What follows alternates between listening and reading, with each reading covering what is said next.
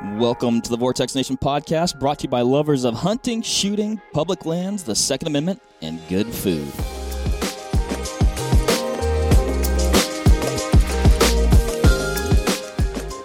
All right, what is up, everybody? Got a good one for you today. Across from me, digitally, I have Mr. Clay Newcomb, part of the MeatEater crew, involved with Bear Hunting Magazine for many years, host of the Bear Grease podcast, amongst other things. Now, you might be noticing a word trend here, Clay, and the word is bear. And I would safe to say you're a pretty passionate bear hunter? Yeah, I believe that would be safe to say, Mark. Okay, good. I thought that might be the case. Now, Clay, one of the things that I personally love about bear hunting is they live in a variety of landscapes. You can pursue them in a variety of ways. You've got spot and stalk. You can hunt them with hounds. You can hunt over bait. And apparently there's a new way or another way that I wasn't even aware of until as of late. So we're going to get there. We're going to get there. So maybe that's a little foreshadowing, right. A little bit of a tease. But Clay, before we get too deep in the weeds here, man, you've just got like a really cool, just personal history in the outdoor industry and doing a lot of really cool stuff. Yeah, just tell us a little bit about yourself and what you have going on, you know, throughout your career. It's all really neat stuff. Yeah. You know, I gotta start off by commenting on your intro there about bears, and then I'll get to me. Is that okay, Mark? Hey, you know what? I honestly prefer talking about me. I mean, I'm just kidding. Well, the you said bears, you hunt them in so many different ways. Bears are the second most widely distributed big game animal in North America, from the Atlantic coast to the West Coast, from the Arctic down into Old Mexico. There are black bears.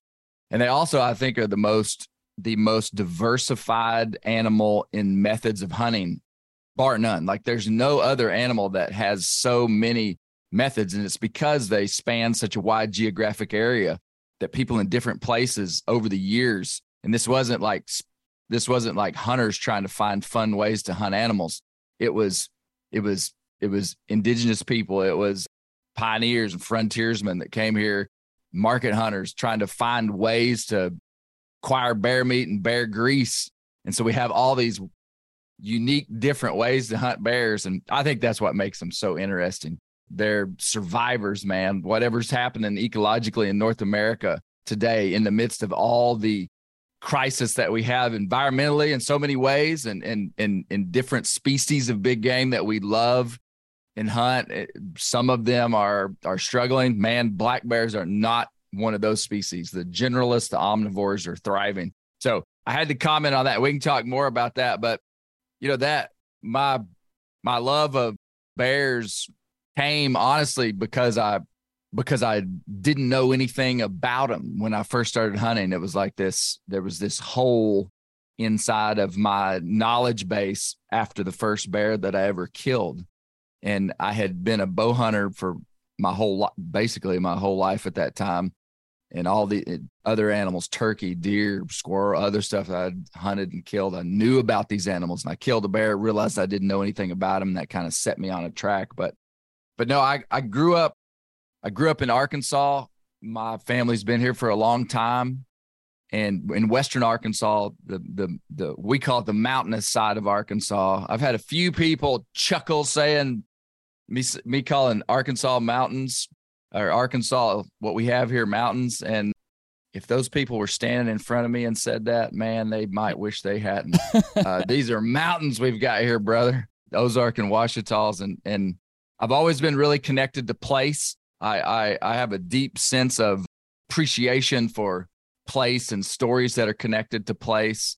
And there's something that's really grand about loving a place just because that's where you're from. I mean, if I was from the Rocky Mountain West, which has so much majestic, obvious beauty, or if I was from other places that maybe have more grand landscapes, I mean, I know why those people love it, but I love it when people love places like Mississippi and Alabama and Arkansas and Missouri and, you know, Wisconsin, you know, these places that aren't quite as glamorous as some of our more beautiful places, or more evidently beautiful. Yeah. I think, man, every landscape can be absolutely amazing if you look hard enough. And I think you hit on something there that there's a lot of truth. Where you grow up, or oftentimes what you call home, I think that gets ingrained into the fiber of your being in a lot of ways. And I think, I think everybody likes home. There's just, something feels good about home, and you see people, they travel, maybe their career takes them, on a pretty windy path, but oftentimes they end up where they started. And I think there's a lot of truth to that. And you talk about landscapes being more like evidently beautiful. I remember when I moved to far western Nebraska from the Pacific Northwest, I was like, what have I done? And the more and the longer that I lived there, the more I fell in love with that open landscape, and you start to see things that on the surface weren't evident. And yeah, I mean, every landscape is unique and cool in its own way, that's for sure. Mm-hmm. Well, just a little bit of a more practical chronological journey. So I grew up primarily whitetail bow hunting. My dad was a big bow hunter back in the 70s, kind of when bow hunting was revived in the country. It was never fully lost, but in the 70s there was some technology advances, and there was just a lot more access to bow hunting. My dad loved it, and to this day, he's in his mid 70s. He's still bow hunting whitetail deer on public land. That's what I grew up doing, and that's all we knew.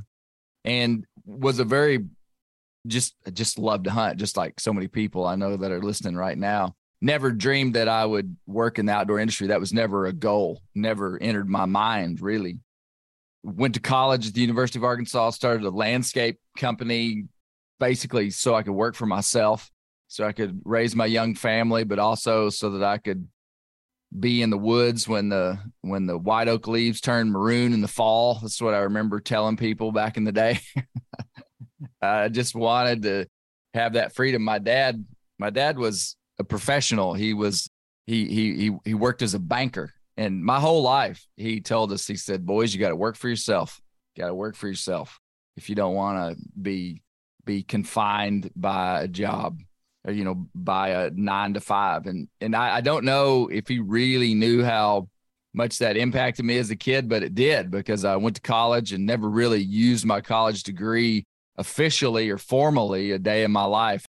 Just started a landscape company, which was a means to an end. I wasn't passionate about landscaping. I did enjoy hard work and still do today, but it did enable me to hunt and to raise my family, which were my two goals.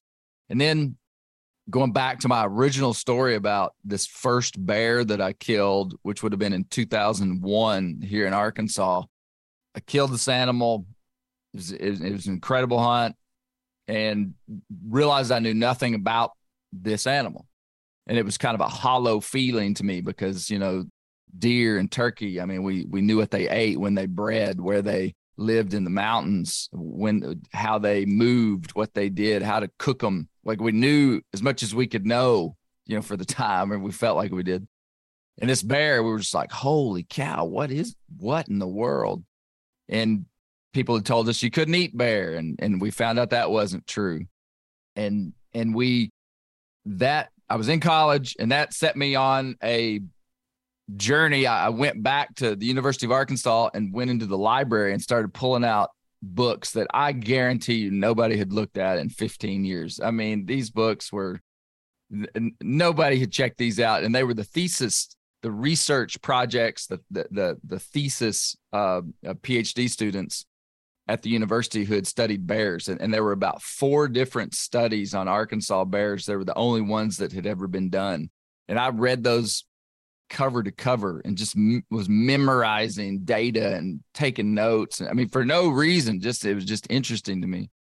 And that would roll into me starting a hunting conservation organization for bears in the state early on, which is no longer in existence. I kind of look back and laugh at it a little bit, but at the time it was like serious business to me. We started the Arkansas Black Bear Association. It was cool. I wish it was still around, but it's kind of like it was a stepping stone. And then once I stepped up onto another stone, I just couldn't figure out how to make it work. But so I started the Arkansas Black Bear Association and just really started to dive into bears. And man, hey, Mark, stop me if I'm rambling on. I can continue to ramble. No, I'm loving it, man. I mean, this is my favorite part. So yeah, keep going. Okay. Well, what happened in Arkansas, I think, is what happened in a lot of places, is that Arkansas was once known as the Bear State. Pre-Civil War in the 1830s, 40s, and 50s, all the literature coming out of Arkansas had market hunting for bears somewhere inside of it. This place, before we became a state, people were coming here to market hunt. And it wasn't just bears they were after. They were after all the normal stuff, deer hides and whatnot. But there was one, it was called Southwest Humor. A guy named Thorpe wrote a story called The Big Bear of Arkansas. And we did a whole podcast on bear grease. It's fascinating. He wrote this. It's like a fun, fictional folklore tale, but it's set up like it's a true story. And this story was published across the country and basically went viral. This story called The Big Bear of Arkansas in 1830.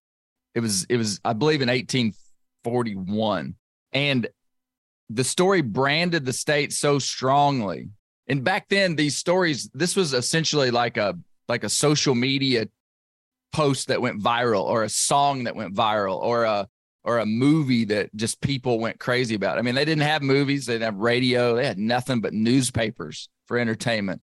And this story, The Big Bear of Arkansas, was published in newspapers across the country. And people were enthralled with the American frontier. And that's where the eyes of the world and the country was on the American frontier. And here's the story called The Big Bear of Arkansas. Well, that story was so good. What happens with a viral trend today is that if there's a viral trend and somebody does something, 100 other people do the same thing. And so other people started writing about bear hunting in Arkansas, and Arkansas became known as the Bear State. And we had a ton of bears, and maybe not any more than Missouri and Mississippi and Oklahoma and whatnot, but it just the focus was on bears. Well, between, the 1860s and 1900, what happened all across the country with our big game happened here. They killed them all. At one time, there was 50,000 bears here, and there were estimated 50 bears left in the whole state. So from 1900 to 1960, basically 3 generations of humans, there were no bears in Arkansas, and they were culturally forgotten. We forgot them.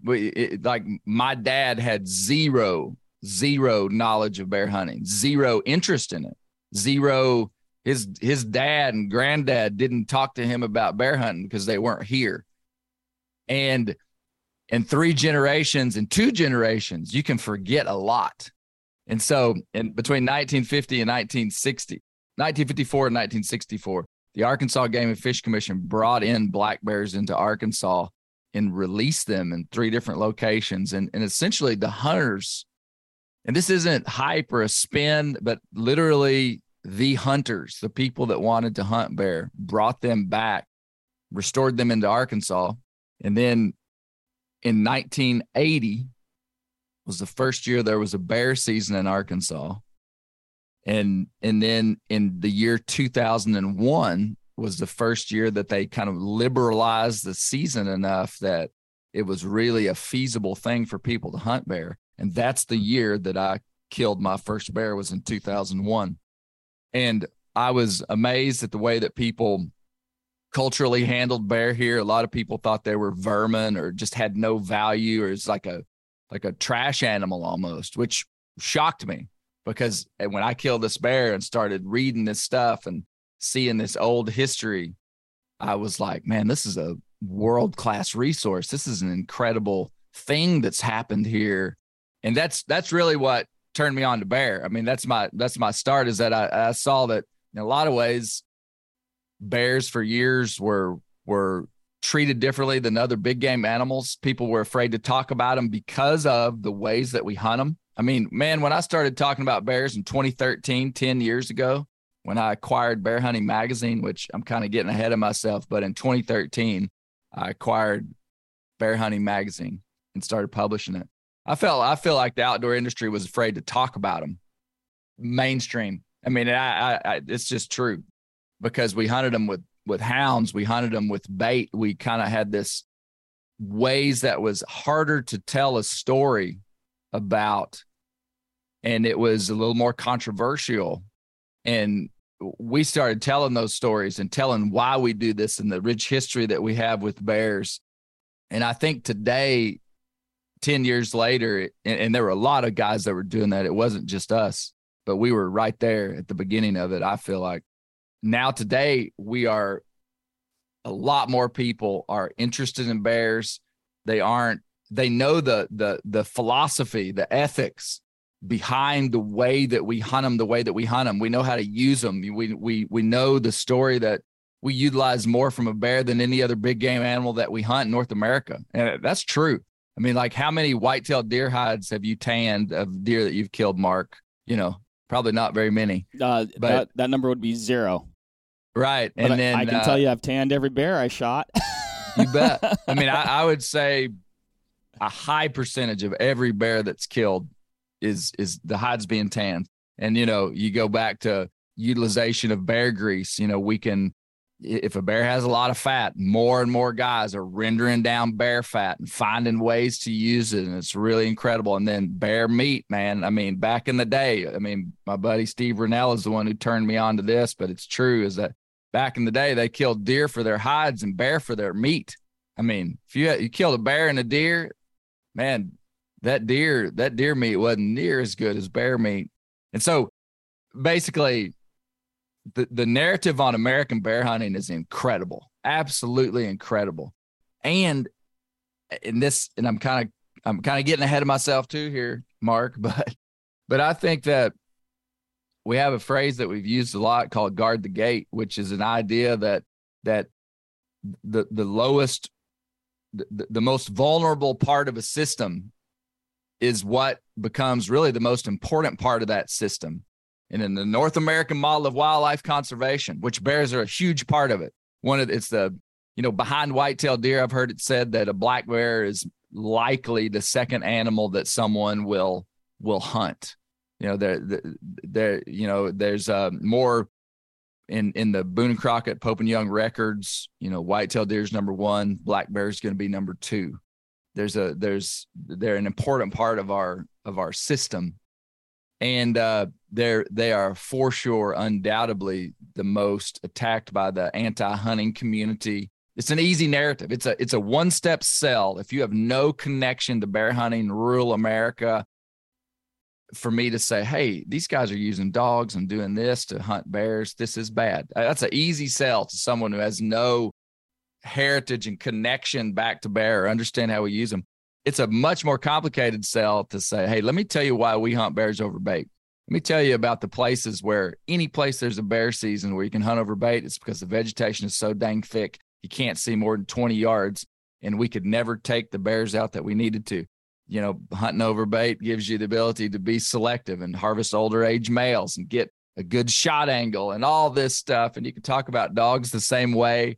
And that's a much bigger sell to someone. But it's a compelling idea and thought. So I think really the bear hunting is a very vital part of the whole system, especially when we start thinking about more than just the next 10 years of conservation, the next 20 years. Let's think about the next 100 years of conservation. Our great-great-grandchildren, will they have the freedoms that we have? And I think a lot of the mentality, like we are living off the seeds sown by the pioneers of conservation in the late 1800s and early 1900s. So many of them that were doing stuff, building culture, building ideas and philosophy, protecting wild lands. Like we're now living off the fruit of that.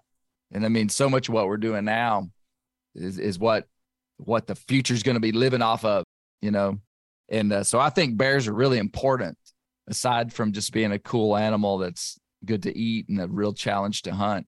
I think they hold a really important place in the big picture system. And that's part of why I'm passionate about them. Yeah. So that's kind of how I got into bears, Mark. Man, I love it. And, and I want to commend you for the job that you've done of telling, the story of the bear and enlightening people. And in a lot of ways, I'd say rekindling what was somewhat lost for a while, right? Like you said, like we had a bunch of bears, and then, through market hunting, we didn't have that many bears. Like you said, there's kind of a gap there where people weren't pursuing bears. They weren't having interactions. They weren't able to learn about them because they weren't around them.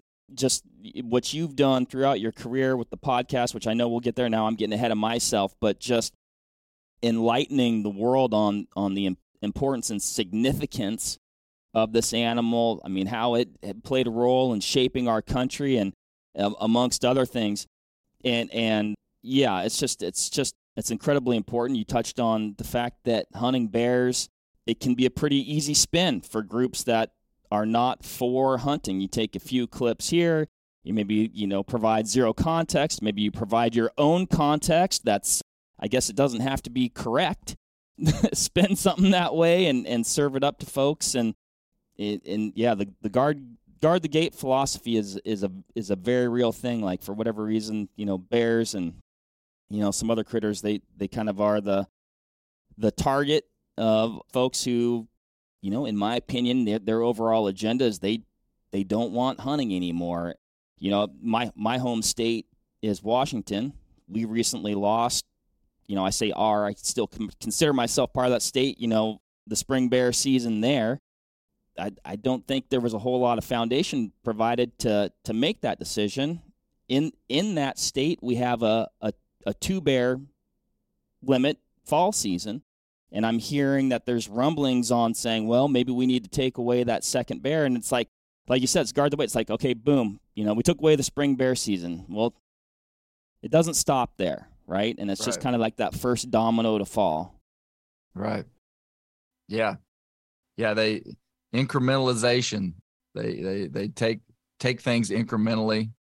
I think the biggest thing that we can do is just tell our story and be passionate about it, be confident about it, and then take action in the places where we can. There's a lot of great groups out there that are every day fighting for our rights behind the scenes and stuff. And man, I don't even sometimes I don't even like to focus on the negative. I think the more that we focus on the history, the heritage, the common sense, the success of our model, it just speaks for itself and just can override some of this stuff. But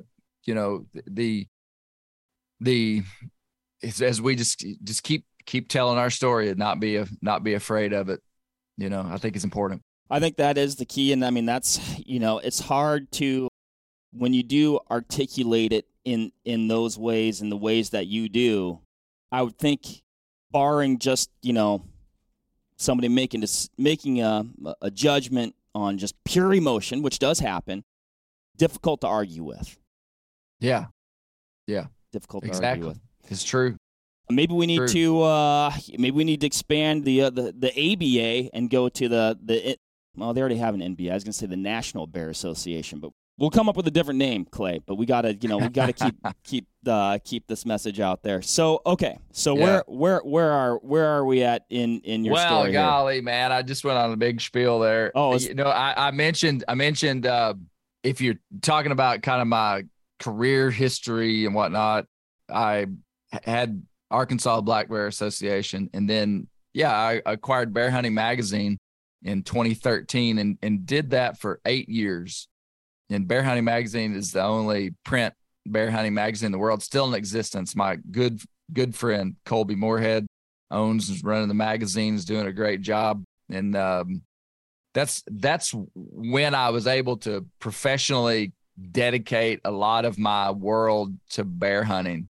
And I always tell people, during those 8 years, all the media that I was producing, most of it was about bears, but I was still doing all the stuff I've always done.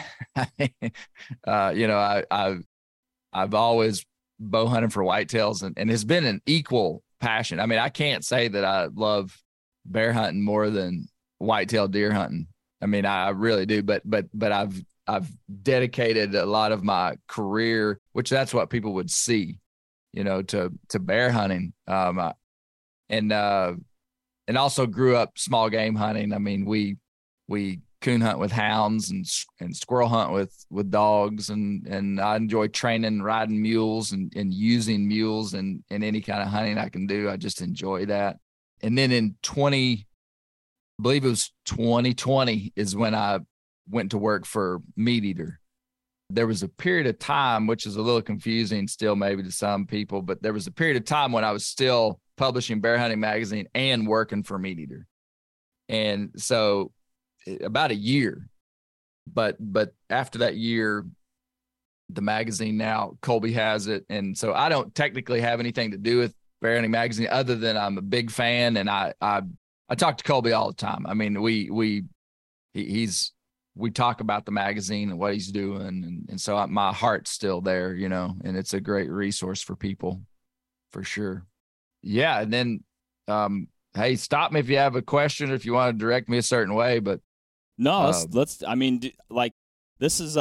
be the easiest podcast I ever do, Clay. So I appreciate it, man. This is great. So yeah, I mean, so how did, you're talking about that transition or into with the folks at MeatEater, like how did that come about? Well, I got a 1-sentence email from Steve Ranella with no greeting or like goodbye, good to talk to you. He just said, "What's your cell phone number?" I hardly knew the guy. That's Steve Ranella for you. No, it was really something I'll never forget because I've always been a fan of MeatEater and Steve Ranella. I really have. I mean, he's one of the guys that I've always looked up to. I've been heavily influenced by Ranella in a lot of different ways before I ever knew I'd work for him. And so in 2020, I literally got an email from him and said, "What's your cell phone number?" And told him, had no idea what he wanted. And, like a week later, he called me and I had talked to him before. So, I knew who he was and I knew he knew who I was, but had no idea they were interested at the time in me working for him. And he said, "Hey man, are you interested in working for MeatEater? You wouldn't have to move. You could stay in Arkansas." I mean, they kind of had it. They kind of had it scripted out there pretty good. And they said, "We want you to do a podcast for us." And it was just too good not to do it. Would be a dream of mine to work with them. And so pretty shortly, well, it took a while. It took 6 months. But I was working for MeatEater, and there was the only talk of the podcast beforehand was that I was just going to have a podcast for MeatEater. Just didn't know what it was going to be. The formulation of the Bear Grease podcast was kind of interesting because I told him, I said, "Hey, the only thing I want to do for sure is," I said, "I want to have long form conversations with people." Because I felt like in what I was doing, I had a podcast before called the Bear Hunting Magazine podcast. And I felt like that's where the magic of human conversation plays out, is in long form conversation. And I knew also that the trend and what MeatEater was actually doing was they were having kind of these shorter form, like Cal's Week in Review, which is an incredible podcast. And I kind of thought they might want me to do something like that. And I said, "I want to have long form conversations with people." And so, and they were like, "Hey, we'll work all that out." Well, when it came down to it, the team kind of had this idea of a documentary style podcast that was maybe a little bit shorter than like a 2-hour, bigger kind of Joe Rogan MeatEater style podcast. And the first moment I was like, "Man, no, I want to have long form conversations with people." And then we quickly were like, "How about you have long form conversations with people, but you build this documentary style podcast?" And it actually was brilliant because on any given episode, I'll have multiple guests. I mean, sometimes as many as 3 or 4 on the same episode. and I will have had a long form conversation with them. I mean, I go and talk to people, and then when you can have long form conversations with experts, but then basically cherry pick the portions that tell the story that you need to tell and combine them together with other long form conversations, it basically becomes a concentrated story with the information and the emphasis and the entertainment that you need. And it ended up being really great, which initially I'm kind of painting the picture that I was kind of opposed to it. I was like, what? I don't want to do that. And I didn't say that like that. That's an exaggeration. But the formulation of Bear Grease, which if nobody's listened to Bear Grease, we describe it as a documentary style podcast, meaning there's multiple guests, but there's voiceover, there's VO describing sections of the podcast. And we're a history, anthropology, hunting, conservation, storytelling podcast.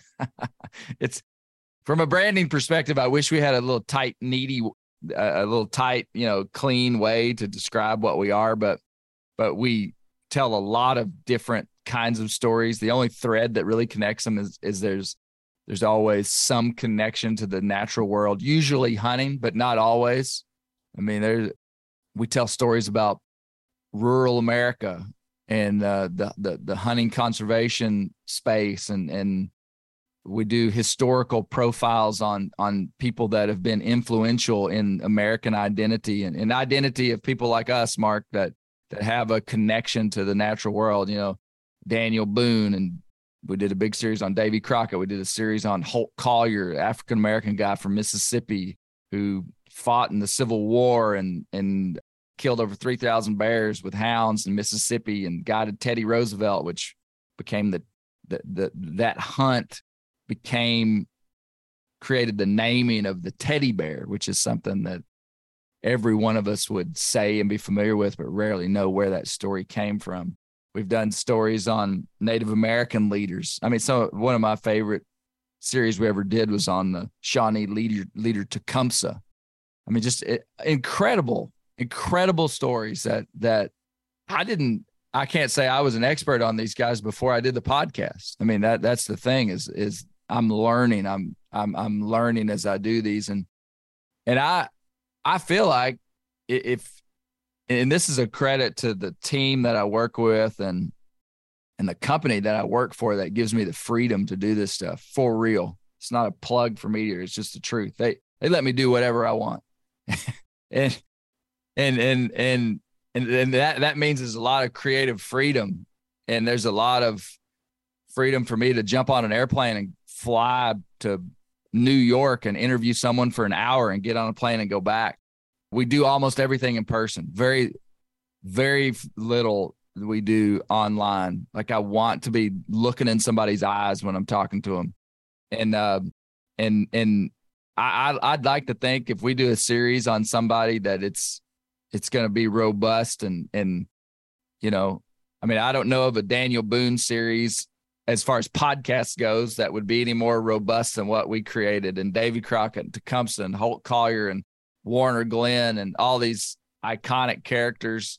Like, when I go into it, I'm like, my goal is let's make something that people will be able to refer to years from now and say, man, you got to go listen to that Boone series, you know? For sure. And that's fun. That's a challenge for me. And it's not something I've ever, it's a skill set that's developing. I mean, I didn't know how to do any of this before I started, you know, but it's been a lot of fun. Well, I'd say your intuition for finding a good story and for seeking out the people to help tell that story, and then as well as your storytelling and ability to articulate those things, you've got quite the natural knack for that, Clay. And yeah, the podcast itself, I mean, there's a lot of podcasts out there, and it truly is, and I'm not just saying this, it's a standout because of the content and the stories that you tell, but the style in which you guys do it, like, yes, it's a documentary, but it's a story, it's an audio book, it's so many things wrapped up in one, and like the way it bounces around, and then you guys tie it up, you know, at the end with a bow. Like, I mean, it's It's really cool, man. And I don't think there's not anything else out there that I'm aware of, at least in what I'd call our space, doing anything similar. And if a person hasn't listened to it, I would certainly encourage them to, because like you said, Clay, you're diving into these things so in depth. I mean, I think that, 10, 20, 30, whatever years from now, people are going to look back at what you guys have put together, and that's going to be like the go-to resource. Yeah. Well, it's been pretty incredible, the reception we've had too. I mean, people, I didn't think people would care, to be honest with you. What's so funny about a lot of the stuff that I've done is that I wasn't sure people were interested in some of the stuff we talk about. And it turns out they are, I mean, it really does. And it's been a ton of fun. It really has been a ton of fun. Well, I think sometimes you don't know, like even when I'm listening to it, right? And I guess I do have a general interest in the space, but like sometimes you don't know you're interested until you're interested. Yeah. Yeah. If that makes any sense. Exactly. Oh, absolutely. Yeah. There's all kind of stories that will start off that it's kind of like, why are we talking about this? But hopefully pretty quickly you realize why we're talking about it. But, I wanted to say something. I feel like that in the hunting space, like we're not just trying to preserve the ability to go out and shoot a deer or to shoot a bear. Like that's the very outer layer of something that we're trying to preserve. And I think that in a hunting community, and I'm not the first one to say this, but we're telling our story as humans. I mean, like we have a big, deep cultural story. Like we are a product of something that is very, very American. I mean, truly very American. We're a subset of the culture that has been here since the beginning of this country and before. And I think a way to continue to fortify ourselves as a legitimate, permanent piece of American identity, the backwoodsman, the hunter, which has so many influences too. I mean, that's not just an American thing. I mean, I'm incredibly fascinated by the ways Native Americans have influenced so many of the people that we look back to for identity. Boone and Crockett, and oh golly, I mean, what separated us from, I think what makes us different than Europeans is Native Americans. These people literally came, the European settlement anyway of the American colonies. These people were Europeans, and they came here, and they'd still be Europeans today if it weren't for the connection they had with the indigenous people that were here that were so influential. And it's such a turbulent and wild story. I mean, of atrocity, and that's what we hear a lot of, but there were a lot of places where we were deeply influenced by Native Americans. And I think that's what made the American backwoodsman who he was. And I like to give credit to the Native American influence that most of us don't even recognize inside of who we are. But point is, that was a tangent. Coming back to the main story here, Mark, the way that we can leave a lasting imprint on the culture is by telling a bigger story of who we are, and having insight into the human condition. So many of us talk about a connection to nature that makes us whole, makes us healthy. It's a place where we find spiritual connection, where we find God, I really believe that a genuine connection to hunting and the natural systems of the world has the potential, not in and of itself, to make us better people. It's not like going out and sitting in a tree stand is going to make you a better husband, but it does have, it's a conduit for that to happen. It's a conduit. And so I think that we have a place in the broader hunting community to be people that people look up to. There was a time when a hunter was the rock star of American culture, for real. I mean, we were the sports stars. I mean, like that, going back to that story, the Big Bear of Arkansas, this fictional, funny story about this character from Arkansas. I mean, basically jockeys and hunters, like men who raced horses, and the hunters were the LeBron James. They were the NASCAR, they were the Dale Earnhardts of that time, the hunters.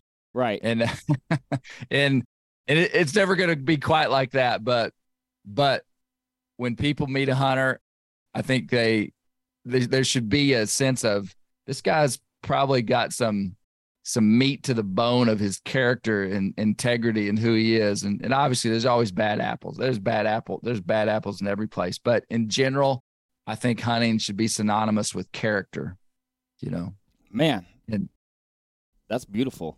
I mean, I think, and so telling these stories like we do on, like I'm trying to do, is I want people that don't hunt to come listen to a story that they might be interested in about Tecumseh or Boone, or we did a podcast once on gas station taxidermy, which might sound like something not somebody would be interested in, but we talked about quite a bit about American culture looking through the lens of deer heads hanging in rural gas stations. And I want them to be like, wow, I got some insight from that. And then they'll say, who told me that? Who are these people? And they're like, these are the hunters, Yep. And so that's what I'm trying to do, man.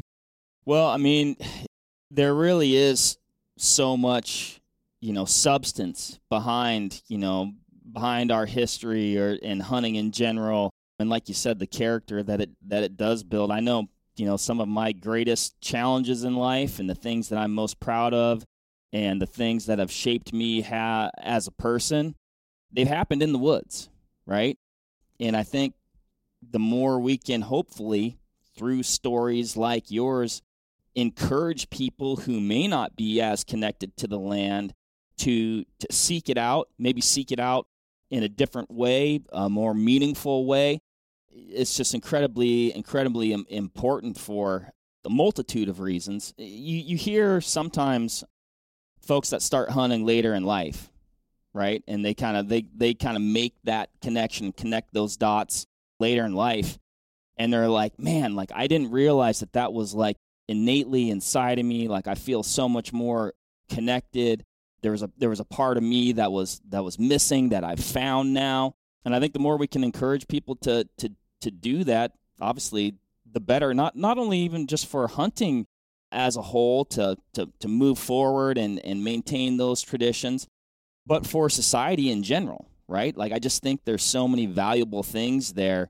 And person doesn't have to spend, every waking moment, but I do think it can be certainly an important part of their lives.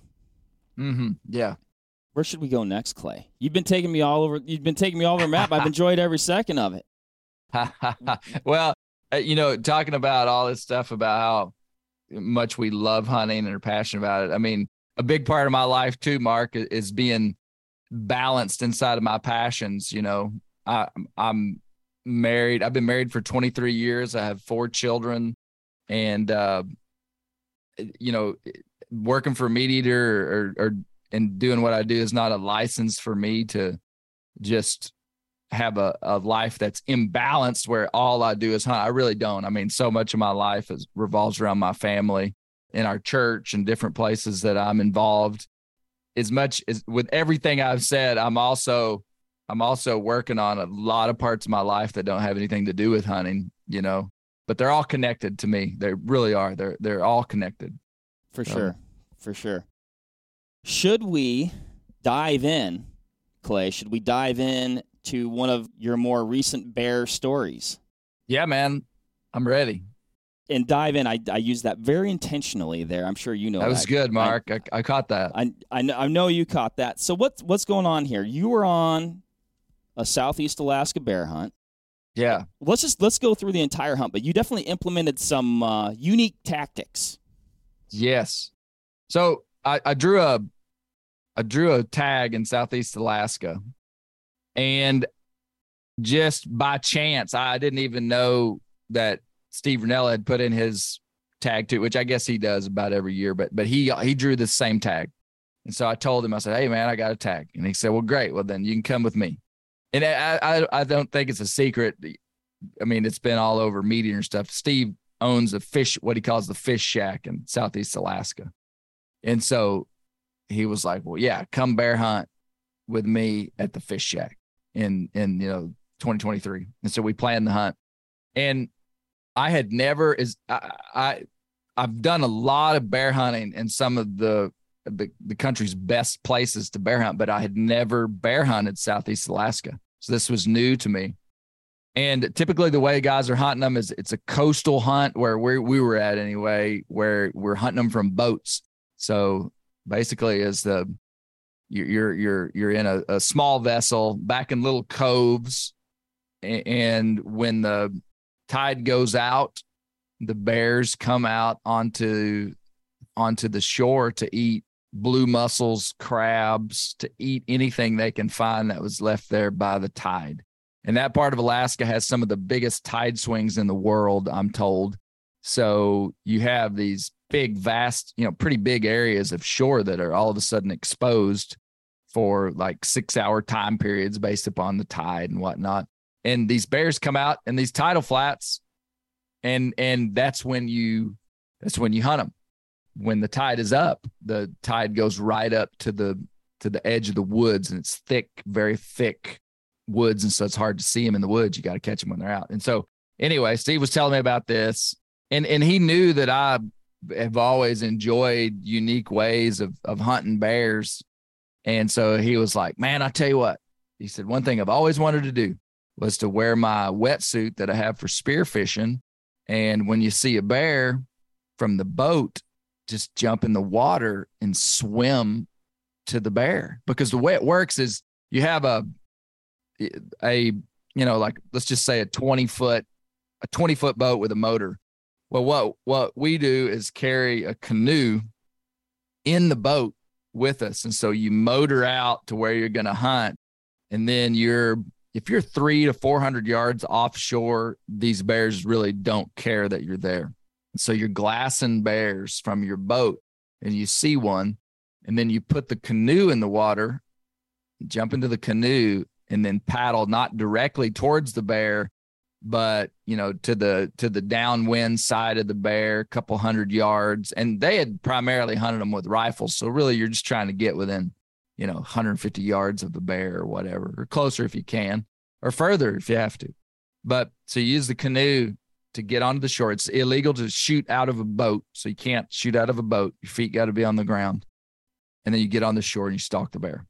Well, I wanted to bow hunt, and Steve said, hey, I've always had this idea of using a wetsuit to swim up to a bear. And I said, well, why don't we do it? And he was like, well, we talked about all the logistics. I'd have to get a wetsuit. We'd have to figure out how to carry the bow. And basically it was a combination of Steve's knowledge of the area and his knowledge of spearfishing equipment. I would have never, Mark, that water of the Pacific Northwest. I mean, I'm from Arkansas, man. I'm inland. I mean, I'm a decent swimmer and have been in the water, but I'm not that cool with just like jumping in big, wild oceans. I mean, I was intimidated and wouldn't have even known that you could have really done that, to be honest with you. I mean, the water's very cold all year round. Killer whales and seals. And I mean, I had a lot of dumb questions at first for Steve. I think it's smart for a person to ask those questions before you jump in the water. Like you said, that water is cold. It's not crystal clear. You definitely have, you look down, it's almost black, it seems. And yes. And I'd have a couple questions too. And it's an ocean wilderness. That's what, you think of the ocean, you don't really think of it being a wilderness, but man, golly, when you're up there, it's a fly-in camp. So you can't drive to where we were at. You fly in on a beaver and land. And so you're literally in the wilderness. And then you go out from your camp and they're going way back in these remote coves. And that's an ocean wilderness. And so that was was intimidating to me. But I also, well, Steve just said, I mean, I think we'll be able to get up close to a bear and it'll really work. And I knew it would work too. But it was still kind of we felt like there was going to be some real limiting factors on finding the right bear, and it was just going to be logistically difficult because it's not easy to put on a wetsuit. You don't just like see a bear and just like, oh, let me put on the wetsuit. I mean, it's a commitment to put a wetsuit on. And so I've put a wetsuit on a couple times, and I was tired at the end of it. Yeah. It's I've got a funny story about getting claustrophobic in that thing and nearly wigging out, but that's another day. So the first couple of days though that we hunted, my friend Randall Williams was with us as well. He works for MeatEater, and he killed a really nice bear with a rifle on day 3. And so he was up front. And so we were kind of watching bears and trying to figure out. I was not in a wetsuit. I was just support team for the first couple of days. Randall killed a bear. The whole time we're talking about it, like, man, I think I could have swam up to that bear, or there's no way I could have swam up to that one. Or we realized we needed a pretty specific alignment of things to happen for it to work. The first day though that I hunted, I didn't even have the wetsuit on. I just had on waders, which waders are really great because you can stalk along the edge of the shore with your feet in the water and not make noise. I mean, it's like you don't have cover because you're out in the water, but the shorelines, we found them to be pretty loud, pretty difficult to stalk and get up close. Doable for a bow, but I mean, people do it often, stalk bears in those conditions. But oh yeah, I've done that hunt a couple times, Clay. Okay. But both times with the rifle. And when you're talking about noisy stalking conditions, I mean, you've got barnacles on rocks. You've got mussels on rocks. You've got broken clam shells that are breaking under your feet. You've got poppy kelp, which are like, I mean, a picture like the shoreline being lined with bubble wrap. Yeah. So yeah, you know, man, it's challenging. Like with the rifle, like less of an issue. Like you said, you get within a couple hundred yards or so, or you can shoot maybe across a little bay or something like that, or even from a rock or pinnacle or on the. But the bow, that's a little bit different story. Right. Yeah, it's harder, and I stalked a couple of bears just using waders, trying to get it done, and had some great stalks. I hope they make the film some of the stalks that we did with the bow, because we got in pretty close to some, but they just wouldn't turn right. And anyway, I didn't kill one. So that was the 4th day. The 5th day is when we said, okay, I'm putting on the wetsuit and we're going to try to kill one swimming up to it. And so what I did is I went here in Arkansas and bought a cheap little boogie board, like a 3-foot light styrofoam board with like this plastic shrink wrap around it. When I got it, Mark, it was like, it looked like, something a kid would have at a beach. It was like blue and yellow, and it was like kitty colors. I spray painted it. It had a little rope that you pulled it, and it was the perfect size for a bow. I mean, it was, about 36 inches long, I think, and about probably 20 inches wide, maybe 18 inches wide. I'm sure it said that on the packaging too, like works great for bows. Yeah. It's bow boogie board. Yeah. Yeah. And I got to give so much credit to Steve. This was Steve's idea. He said, go buy a boogie board. And I was like, great. And so, yeah, I can't tell this story with taking too much credit for it. This was Steve's brainchild. And so I want to give him the credit. I did that. And then I drilled 2 holes up through the boogie board with a big drill bit and put some hay string up through it, and was able to put the bow on the top of the boogie board and run this hay string up through and tie it on. So that was my technology. And then, Mark, I unclipped my Vortex rangefinder, and it's got the little squiggly tail, the stretchy squiggly tail, with bungee or whatever, little bungee. And I just clipped that onto my bow in a secure way, so I knew that the rangefinder wasn't going to get lost in the ocean, and just set it up on the board. And this was untested. Like, we didn't test this before. I didn't know really how wet stuff was going to get. I imagined it would get quite wet, but still it was floating on top of the water. And what I learned real quick is that bow and that rangefinder were just getting soaked with water constantly, just constant getting splashed by waves. And I mean, the ocean's pretty rough. Even we were back in these coves, but still it's pretty rough water. The first day we stalked a couple of bears, swam quite a bit, and never got within bow range of them. We had one bear smell us while we were in the water. And so I had a cameraman with me, Dirt Myth. Garrett Smith is his name. That we call him Dirt. We felt like being in the water would do two things. A bear isn't going to have a natural predator in the water, and they're just less weary of things in the water. Number two, we felt like it would be a silent approach, which was true, very true. Number three, I felt like it would protect us from getting smelled, because all that was going to be above water was our heads. And I just thought, they're going to have a hard time smelling us. That proved to be not true. We had a bear wind us that we were trying to, the wind shifted when we got into about 50 yards of it. And that bear apparently smelled our breath, because he absolutely spooked off scent while we were just barely sticking out of the water. Golly, yeah. Which is so interesting, because, don't get me started on scent control. But it's like, buddy, you can wash your clothes, you can do a whole lot of stuff, but those critters can smell your breath. Oh man. Well, you think about like some folks, like you said, don't get me started either, but like, I wear rubber boots, so for scent control, it's like, man, you were in a rubber suit for scent control with your Yeah. most of your body below the water. But Yeah. No, it was fascinating to see that happen. So the first day we had limited success. Second day we stalked a couple of bears. I'm honestly losing track of how many days it took us. I want to say it was the third day I put on a wetsuit. That what had happened is we had seen bears. That part of Alaska is this intricate just web of small little canals that go into bigger pools, and the shoreline is extremely cut up. mm-hmm. And there's islands all over the place.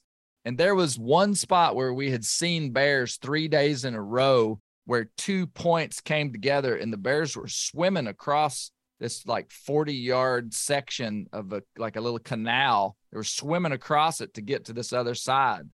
And we'd just seen bear after bear there. And there was an island about as big as a 4,000 square foot house with hardly any trees on it, about 50 yards from that point. And the wind was typically blowing out from the land onto on just where we were. It was blowing like out into the ocean. And so we decided that they were just going to drop us off on that island, me and Dirt, who had an underwater camera. I hadn't said that yet. He had an underwater camera, and we were just going to sit on that island and wait for a bear to pop up.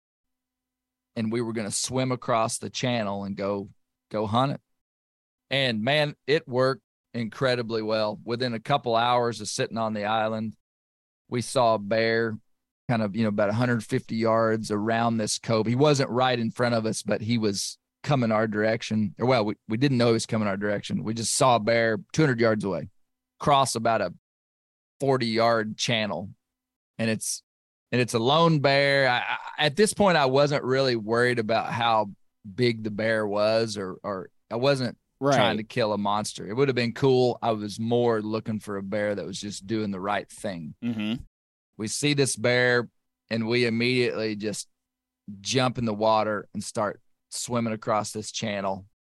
And we get halfway to the land on the other side, and the bear had covered about 100 yards and pops up within bow range of me, while me and Dirt are in the middle of the channel. I mean, just bobbing in the water. I got my boogie board. And the whole time, I hadn't mentioned it, multiple times while I was swimming. I'd look down and I would see that rangefinder bobbing down in the water, hanging off of that bungee, 20 inches under the salt water. And I had to have that rangefinder though. Like I didn't know if I was going to get a 10-yard shot, a 40-yard shot. I had to have that range. I couldn't find a way around it. Right. And it had to be accessible. It couldn't be in some weird spot. I didn't really have any storage. So that was the best way I could do it. And I was just like, man, we're going to test this rangefinder out. So I say that to say, here I am in the moment of truth, and I need to know if this rangefinder works, if my whole system is going to work. So this bear pops up. I'm getting ahead of myself. The bear pops up. We're floating in the middle of this channel and clear view of the bear, and he just never even acknowledges us. They're just not. He just thought we were a seal. Yeah. There were seals all over the place too. It was pretty it wasn't unnerving. It was just, you'd be swimming and we look like seals. Right. And there would be seals popping up, just like checking us out, It's a big critter to be in the water with, Yeah.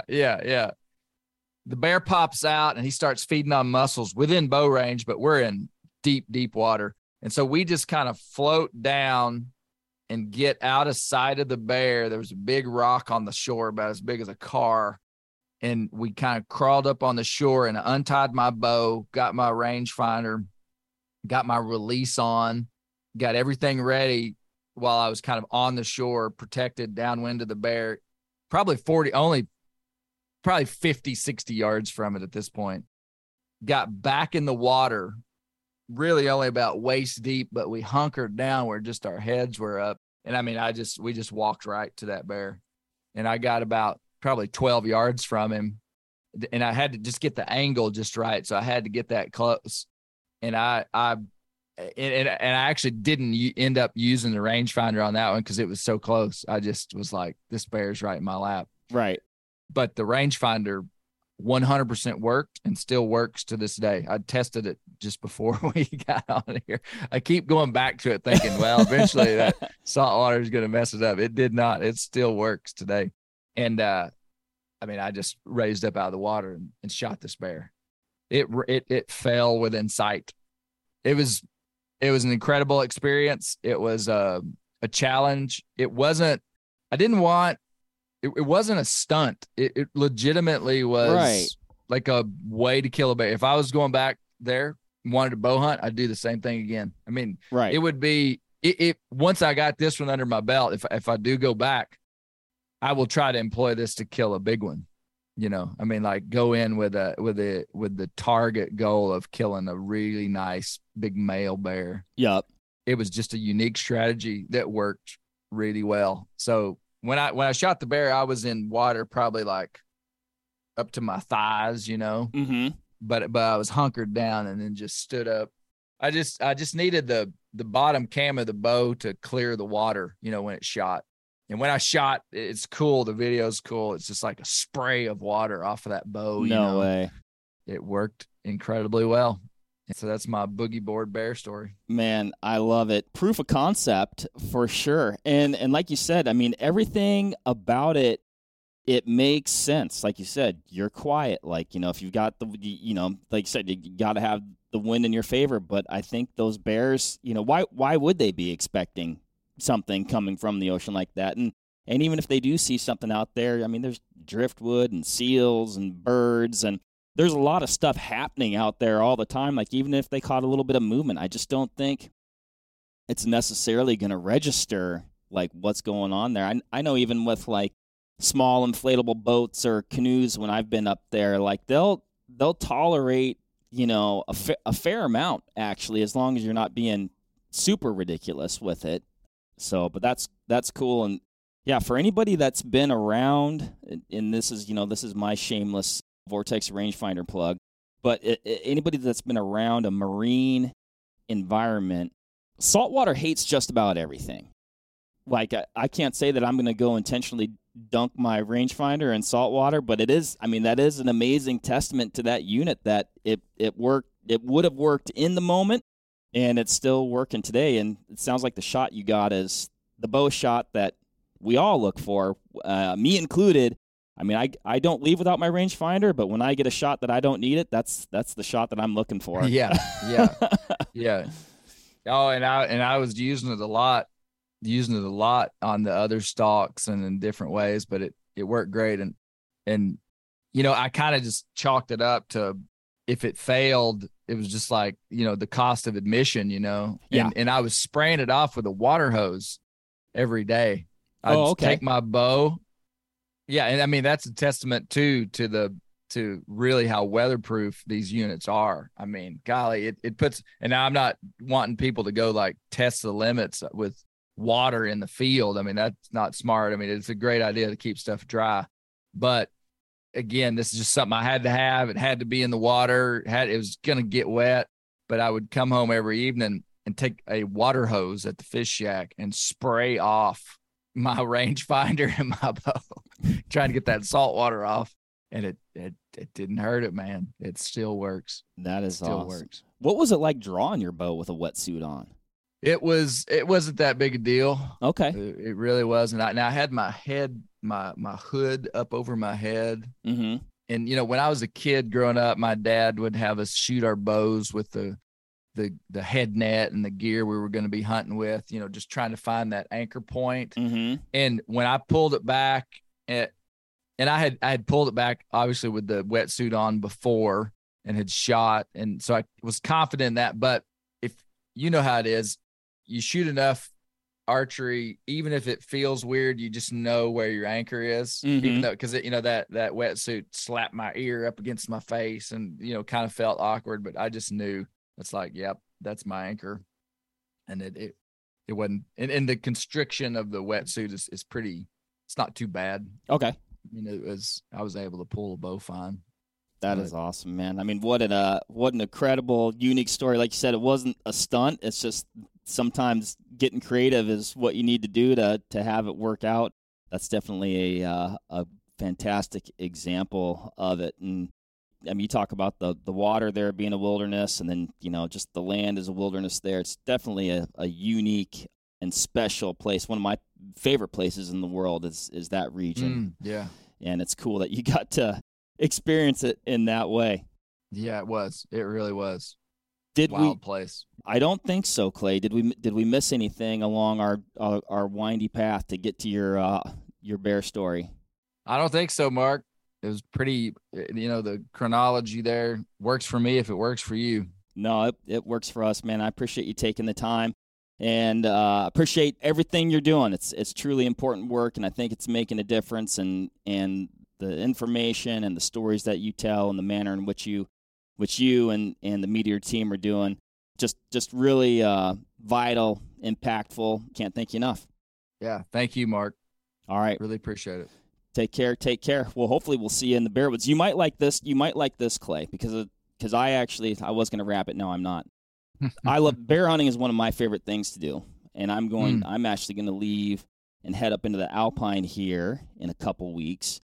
And I actually planned this bear hunt more than a year ago, and I'm actually not archery elk hunting this year because I was gonna be able. So I actually chose bears over elk this year.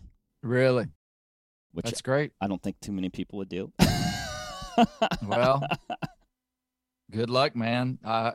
Bears live in wild places, and I think that's part of the reason we hunt is to just go experience a wild place. And sometimes what you're hunting is less important than the place, and bears live in cool places. 100%, man. Nope, you nailed it. I mean, that high alpine country, man, it's a special place. And I was just talking about that with the guy that I'm going with, and it's like I've been in that country just one time before, but man, it captured my heart. And we didn't even get a bear. We saw 2 in a week of hunting, but I was like, I got to get back to that place. Yeah, man, that's cool. So that's really cool. Good luck. Awesome. Well, thanks again, Clay. Thank you, everybody, for listening. Appreciate it. If you like this one, let us know. Drop a comment below. And until next time, happy hunting and shooting. We'll catch you on the next one. All right, that'll wrap it up for this episode of the Vortex Nation podcast. Thanks, everybody, for listening. If you like what you hear, hit that subscribe button, give us a review, or leave a comment. We want to hear what you have to say. If you have a question or topic suggestion, let us know that as well via the Vortex Nation podcast YouTube page or any of Vortex's social platforms. That helps us cover exactly what you want to hear so we can provide the best information to help you with your hunting, shooting, and related activities, and ultimately enjoy them to their fullest potential. Thanks again for listening. We'll catch you on the next one.